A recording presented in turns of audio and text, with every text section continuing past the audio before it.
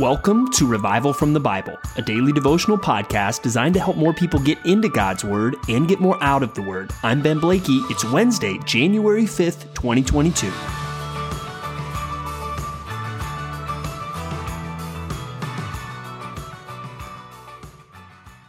Well, buckle your seatbelts, everybody. Today, we're kind of going to feel the effects of shifting from one area of Scripture to another, kind of for the first time as we go through the Bible chronologically, instead of just the order that we have it traditionally in our English Bibles, because we will be shifting today in our Old Testament reading from going through the very familiar beginnings in the book of Genesis to the book of Job. Now, why in the world are we doing this? Well, even based on some of the things that we see today, most Bible scholars think that while the book of Job, it might not have been written until later, the events it describes happen early on kind of in history, back in this patriarchal era. And even as we're about to shift into the story of Abraham in the book of Genesis, it is likely somewhere around this time that the events of the book of Job happen. So that's why we're doing this chronologically. But I also want us to see, I think there's actually a good theological reason for this. And that's because every one of you needs to just kind of accept the reality of this statement. You are going to suffer. Did you catch that? You are going to suffer. And think even just what we've already read in the beginnings in Genesis, going back to Genesis 3. And it is clear that now, since then, all of us, we live in a world that is broken, and we live in a world that is cursed by sin.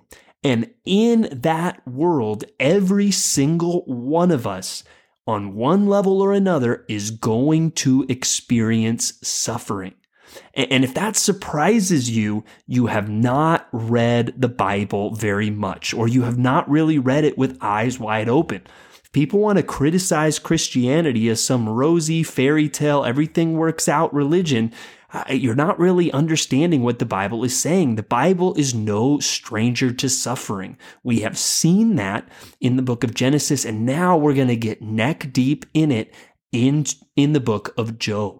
And I think this is actually a great thing for us to look at early on in our journey through the Bible this year, because so much of what we're going to see in the Bible should arm us, should prepare us for the suffering that all of us will inevitably face.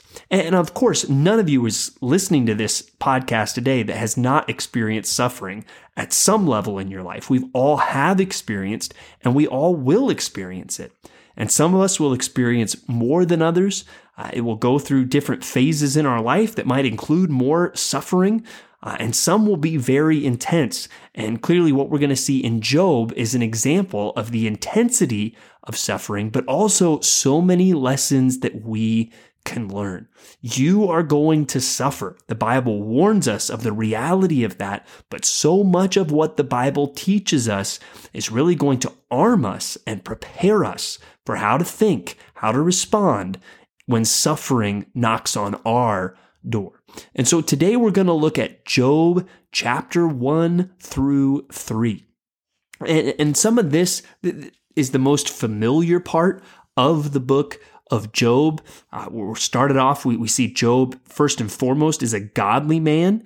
It says he was blameless and upright, one who feared God and turned away from evil. And kind of like we saw with Zechariah yesterday, that's something all of us who love Jesus should aspire to.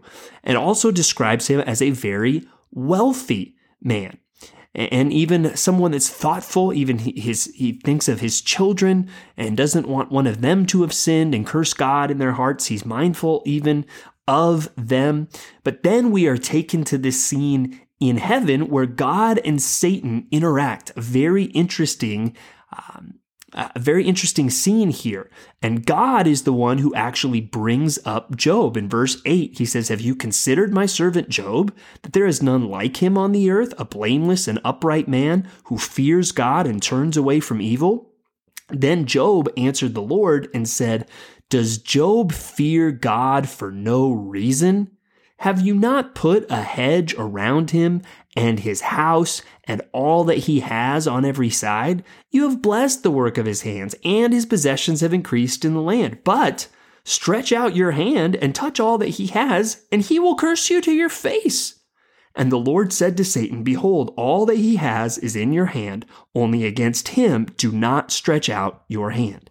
And so there we see what really is one of the key themes of the book of Job, and especially of these first two chapters. It raises a theological question. Is it worth it to follow God? And even, is it worth it to follow God when your path in life is going through intense suffering? Because that's what Satan really charges Job with. He accuses Job, saying, "Oh, Job is only following you, God, because you've blessed him. Of course he's going to follow you. Look, he's got it all. He's got kids. He's got riches. Of course he follows you. Take that all away, and he's not going to follow you." And God says, "All right, I will allow you to try that." And so then we get, the famous scenes of the 4 messengers that come, and basically all of his crops, all of his, cattle, everything. It's a disaster. And obviously most painful, his children gather and the house collapses upon them and they are all dead. He has lost his possessions. He has lost his children. And what does he do? Does he curse God to his face like Satan said? No. In verse 21, or verse 20 really, it says, "Then Job arose and tore his robe and shaved his head and fell on the ground and worshiped." That's how he responded in the suffering. And he said, "Naked I came from my mother's womb, and naked shall I return. The Lord gave, and the Lord has taken away. Blessed be the name of the Lord." Now, if you've been a Christian for any length of time in the 2000s, in this century, you have no doubt sung the song, "Blessed be the name of the Lord." And the bridge of that song that says, "You give and take away, you give and take away. My heart will choose to say, Lord, blessed be your name." It's good to know that comes in the Bible from this passage after Job has lost everything. And so one of the messages here is no matter what is going on in your life, and even in the worst suffering, God is still worthy of being worshiped. Do you believe that? And are you ready for that when suffering comes knocking at your door? When suffering comes to you, are you going to say, "I don't know about following God"? Or are you going to say, "I will worship God no matter what"? And then in chapter 2, things get worse. Now Satan attacks his body, and he gives him talks about these sores. It seems like he doesn't give him, maybe the most serious medical condition threatening his life, but he gives him the most painful and annoying and just horrible affliction that he could have. And even in this, his wife comes now and says, "Do you still hold fast to your integrity? Curse God and die." But he said to her, "You speak as one of the foolish women would speak. Shall we receive good from God, and shall we not receive evil?" In all this, Job did not sin with his lips. Job was clearly prepared for suffering, and he realized that God was worthy of being worshiped no matter what was going on in his life. And he said, "Hey, we receive good from God. Should I not also receive evil from God? And no matter what, worship his name." Now, as a pastor, that has put me kind of in a front row seat to see so many different people go through suffering. And you see some that, they come across suffering and they seem surprised. Well, where is this coming from? And it seems that they had not really read through passages of scripture like this or thought about things like this and really come to where Job was to say, there's going to be good in life, there's going to be evil, and I'm going to accept it all from God and worship Him no matter what. Is that your resolution as we go through the Bible now, but as you go through whatever you're going through in your life, to accept it all from God, to say, in the end, blessed be your name. Now, that does not mean that Christians just kind of say, whoop-de-doo, every reason, I'm going to sing about everything in my life. No, because even though Job is doing this in chapter 3, you're going to see the depth of Job's grief and his lamentation. And even, he'll talk about, man, it'd be better if I hadn't been born, because let the day perish on which I was born. And even a godly guy like Job is going to experience that.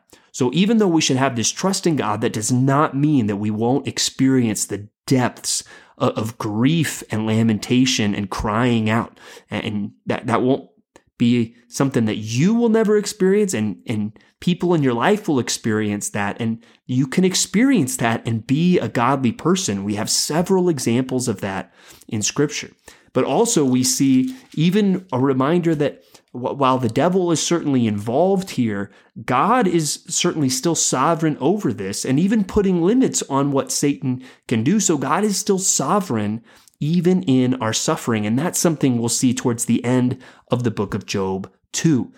But again, the Bible does not teach, hey, if you follow Christ, everything's going to go great in your life. No, get ready for suffering and arm yourself with a mindset that is based on Scripture as you prepare for that inevitable reality.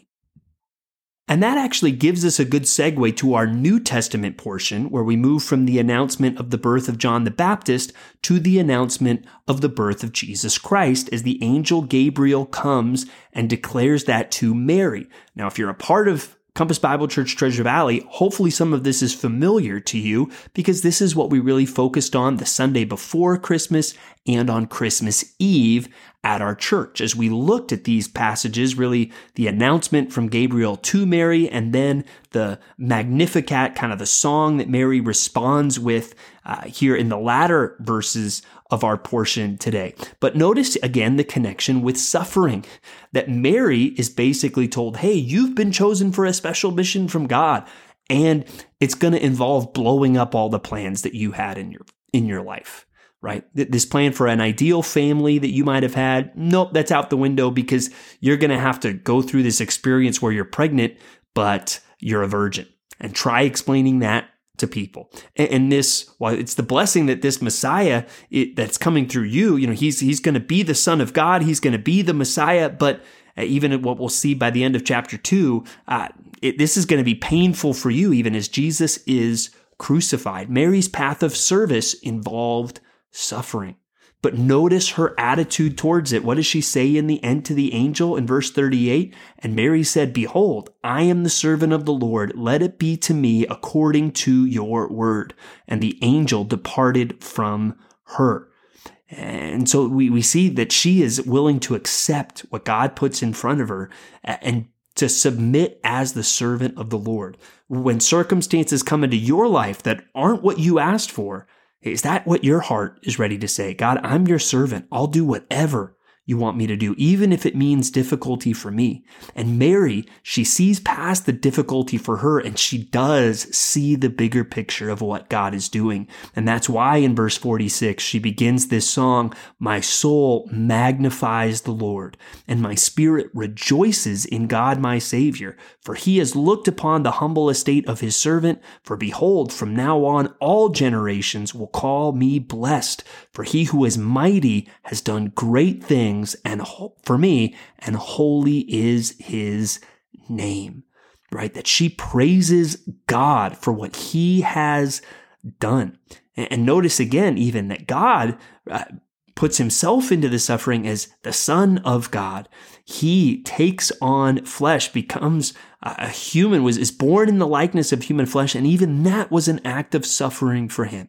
So the Bible is no stranger to suffering. You're going to experience it in this fallen world, and you'll even experience it specifically as a servant of Christ. But I hope some of the things we have seen today, and especially will continue to see in the book of Job, will help arm you and prepare you for whatever suffering you might face, and that in the midst of it, you will be able to say, following God is worth it no matter what. Blessed be the name of the Lord. Thanks for digging into God's Word with me today on Revival from the Bible. For more resources, check out revivalfromthebible.com. To learn more about Compass Bible Church Treasure Valley, go to compassbible.tv. The grace of our Lord Jesus Christ be with you.